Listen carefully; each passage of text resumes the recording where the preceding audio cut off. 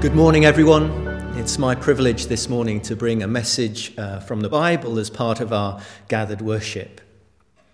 In a few moments, we'll be inviting you to share communion with us from your homes, when we'll remember and give thanks for the great sacrifice of Jesus on the cross for us. This morning, I'm going to be looking at the theme of suffering from the experiences of Paul and Peter and from their writings. So let's just pray. Father, we thank you for your word that we've heard read this morning, and we pray that by your Spirit you'll help us to be fashioned and moulded by your word and by your Spirit. We pray in the name of Jesus. Amen. Without doubt, the cross is the most universally recognized symbol in human history. It has endured as the symbol of the Christian faith. Once that instrument of torture has become for us something so precious. When we think about the cross, that place where Jesus died, that place of abandonment has become for us a scene of adoration. That place of suffering has become for us a source of peace. And that place of violence has become for us the battlefield on which love is victorious. The shocking message of Christianity is that the one who suffered, the one who was crucified, is none other than the King of heaven, God the Son, the Saviour of the world, and that through his suffering, salvation has come to this lost and broken world. Now, the subject of suffering is a great challenge to us all, and especially, I think, to us who follow Jesus. None of us goes through life unscathed or unscarred by suffering. We all bear the scars of one kind or another. And we're very aware that some suffer much more and others suffer less. We're also part of a culture, like many others past and present, that regard happiness, ease and comfort as the highest goals in life and are assumed to be ours by right. And so when suffering comes, it comes as an unwelcome intruder. It comes as an enemy. During the Alpha courses that we've run here at the church, suffering has always been a question that has been raised as an objection to faith in God. I often say to that question that actually for Christians it's a bigger and a tougher question because we believe that God is good. If you don't believe that there is a God, how do you explain suffering? Where does evil come from? Who is behind evil? Who is behind good? I guess because the world is such a small place in these days, we have news 24 hours a day. We're very aware, more aware of the suffering that happens in our world, of wars, of conflicts, of injustice, of oppression, of genocides, evil regimes. Even this week in the past news, we've been reflecting on the injustice of racism in America and the heartbreaking death of George Floyd. We've been reminded of a little girl that was abducted many years ago, Madeleine McCann, and developments in that story. And we pray for her safe return. As a church, we're partnered with Open Doors, serving the persecuted church. We're more aware than ever of the suffering of our brothers and sisters around the world. Worse now than any time in human history. 260 million Christians live under the real threat of severe or high persecution. 1 in 9 Christians around the world. And we know that our faith in Jesus is not an insurance policy against suffering. It's not like we pay a premium of faith in Christ and we expect to get life cover to protect us from suffering. We know that that's not true. In fact, we can testify often to the opposite, that when we begin to follow Jesus, that faith is tested. And often it's tested the most by suffering. Today, we, like so many in our world right now, are affected by the coronavirus pandemic. The world is shaking. Nations, individuals are facing the consequences to a larger or smaller extent. There is fear, there is grief, uncertainty, anxiety. Just a few months ago, life was normal, but things have changed. And we don't know when things will be the same again. And in these times, where do we turn? To whom do we turn to? Who are we going to trust? Who are we going to believe in? The Bible, all of it, points us to Jesus, our ever-present help, hope, refuge, peace, salvation. The one who does not change, who is the same yesterday, today, and forever. And the view of suffering in the Bible is kind of countercultural. In the big sweep of the Bible, there in the very beginning, when God created, it was all good. There was no evil, no suffering, no pain, no death, no virus, no racism. There was a perfect relationship between God and man. And then right at the end of the Bible, we have this amazing promise that Jesus is coming again. That his kingdom is here, but it's going to come in its fullness when he comes and makes a new heaven and a new earth. And he says he will wipe every tear from our eyes, and there will be no more death, pain, crying, suffering. But the Bible reveals that there was a catastrophic event. It's called the fall. And it caused a dislocation, a rebellion against God as the devil, one of the created angels, rebelled against God and was thrown out of heaven. He is the agent of temptation there in the creation narratives of Adam and Eve. Sin entered, and as a consequence, suffering came into the world. When we read the New Testament, we see the view of suffering there is countercultural as well. Throughout history, both Greek and Roman and even Jewish culture sees suffering as failure. Yet Paul and Peter both know that it's through suffering and the suffering of Jesus that salvation has come to the world. Both of them were followers of Jesus, the crucified, the risen, the ascended, the reigning, the returning Lord Jesus. And when Jesus walked on this earth and he taught, he made it really clear. In John 16, he says, in this world you'll have many troubles, but take heart, I have overcome the world. Jesus' call to those first disciples is to follow him, to believe in him, to be like him. And there was never a promise of an easy, pain-free life. Almost the opposite. In Matthew 16, Jesus says, pick up your cross and follow me. Live for me and you'll find life. Live just for yourself and you will lose it.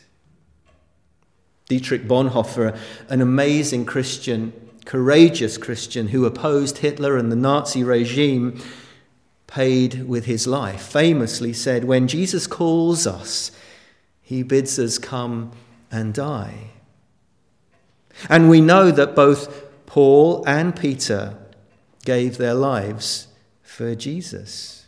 Under the Roman persecution, both were executed, Paul by beheading, Peter by crucifixion. And there in the readings that we had, when Jesus calls both Peter and Paul, at the beginning of their walks with Jesus and the beginning of their ministries, they are reminded that they will endure suffering. In Acts chapter 9, the story of Paul's dramatic conversion, probably the biggest transformation ever, he is told by another believer, Ananias, that he will be shown how much he must suffer for the name of Jesus. Peter, when he is reinstated by Jesus in the resurrection appearance by the Lake of Galilee, And Jesus pulls him aside and talks to him about those questions. Do you love me? 3 times. Those 3 denials reversed. And then he says, feed my sheep. And one day you will be taken to a place you do not want to go. And it describes the manner in which Peter would die. Did it stop Paul? Did it stop Peter following Jesus? Not a bit. What would I have done? What would you have done? When we came to know Jesus, if we would have known some of the things that we would go through in our lives. Think of all the tough times that you've been through. If you'd known what was to come, what would you have done? I know that's hypothetical, but we do know. As we look back on our lives, as we look back in the times of difficulty and suffering, that Jesus has been with us in every moment. And he has sustained us and given us the courage that we need. For Paul and Peter, they discovered that Jesus was not just worth living for, but he was worth dying for. What Paul hints at in 1 Corinthians, he details in his second letter, all the sufferings that he went through. And Paul knew that the gospel was opposed. He knew that really well because he opposed it. He was a persecutor of the church and then becomes a champion of Jesus, for the gospel. And he and Peter both knew that they followed the one who suffered for them. Jesus, who walked on this earth, who said the most extraordinary things, the things you'd only expect God to say. He had incredible wisdom and compassion and love, so good, so kind that no one could find a fault in him. Jesus, who did the most extraordinary things, the things you would only expect God to do. He healed the sick, the deaf heard, the blind could see again, the lame walked, the leper was cleansed. He raised the dead. He fed the 5,000. He walked on water. He calmed the storm. He turned water into wine. Jesus, who gave dignity and respect to the lowest, the least, the rejected, the outcast, sinners. He called the corrupt religious to account. The one who could forgive sin. The one who promises eternal life. Who else but Jesus? God with us. And how did the world respond to Jesus? How did the powers of the world react? The religious of the day, the authorities, well, they turned on him. They rejected him. They sought to destroy him and not just kill him. His death would have to be an example. Horrific, shameful, humiliating, excruciating. The cross, that symbol that we hold so dear, the symbol that I'm standing in front of, that we have on the wall here, that I wear close to my heart, was one of the most cruelest ways that mankind has devised to inflict pain and suffering and death. Yet, as I said right at the beginning, the cross remains the most universally recognized symbol in human history, the symbol of Jesus and his followers. And now it is an emblem of love, the greatest love, of sacrifice, of grace, of forgiveness, of victory. I recently watched a YouTube video of an interview that Nicky Gumbel from Holy Trinity Brompton in London had with Tom Holland. No, not the actor who plays Spider-Man, but a historian, an author. His latest book, Dominion, is a bestseller among many books. And in the interview, Tom Holland describes a visit that he took to a town in Iraq called Sinjar. He was filming a TV documentary. Sinjar was a place where IS had been there just months before, and a town that had witnessed exceptional evil, cruelty, and suffering. Women and children had been killed, sold into slavery. Men had been crucified, just as the Romans had done 2,000 years earlier. And this had a profound effect on Tom, a Roman historian. It made him think seriously, more deeply, about the crucifixion of Jesus.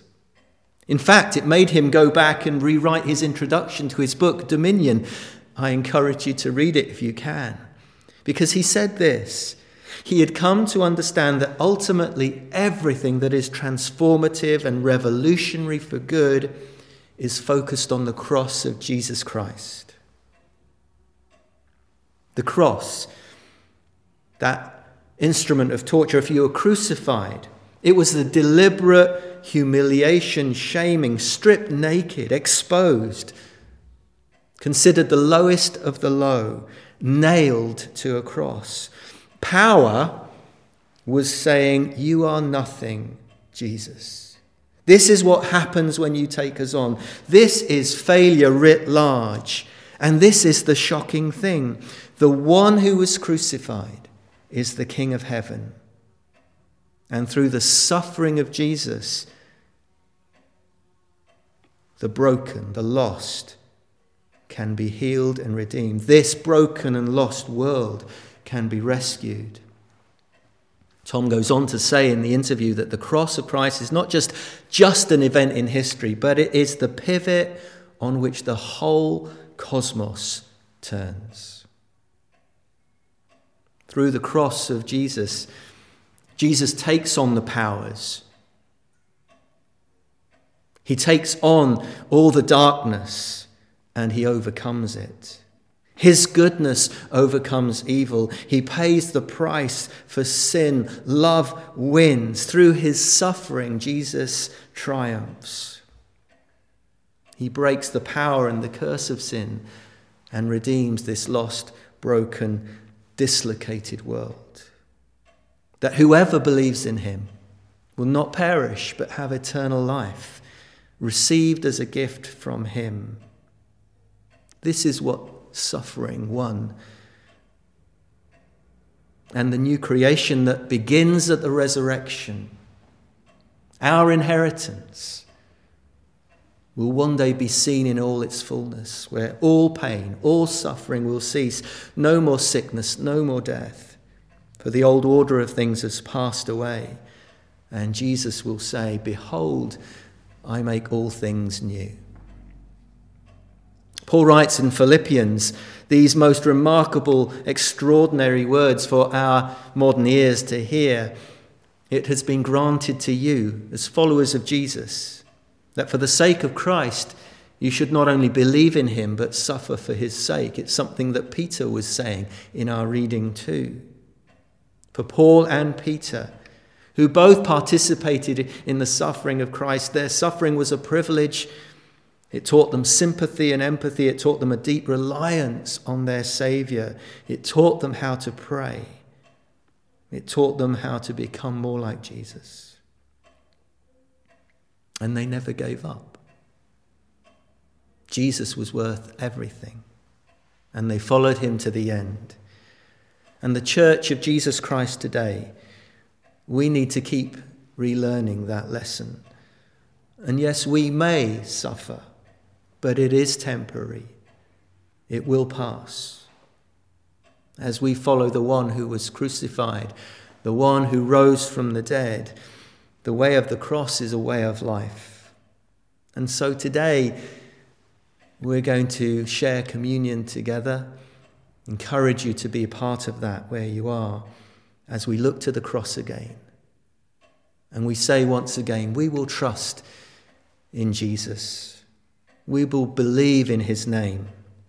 And as we break bread and share the cup together, we remember his sacrifice for us, the triumph of good over evil, of life over death, forgiveness over sin. And we look forward to a new creation. So today, would you put your trust in Jesus afresh? The one who suffered for us, the one who is the everlasting Lord and Saviour of all who would just turn to him in faith. Amen.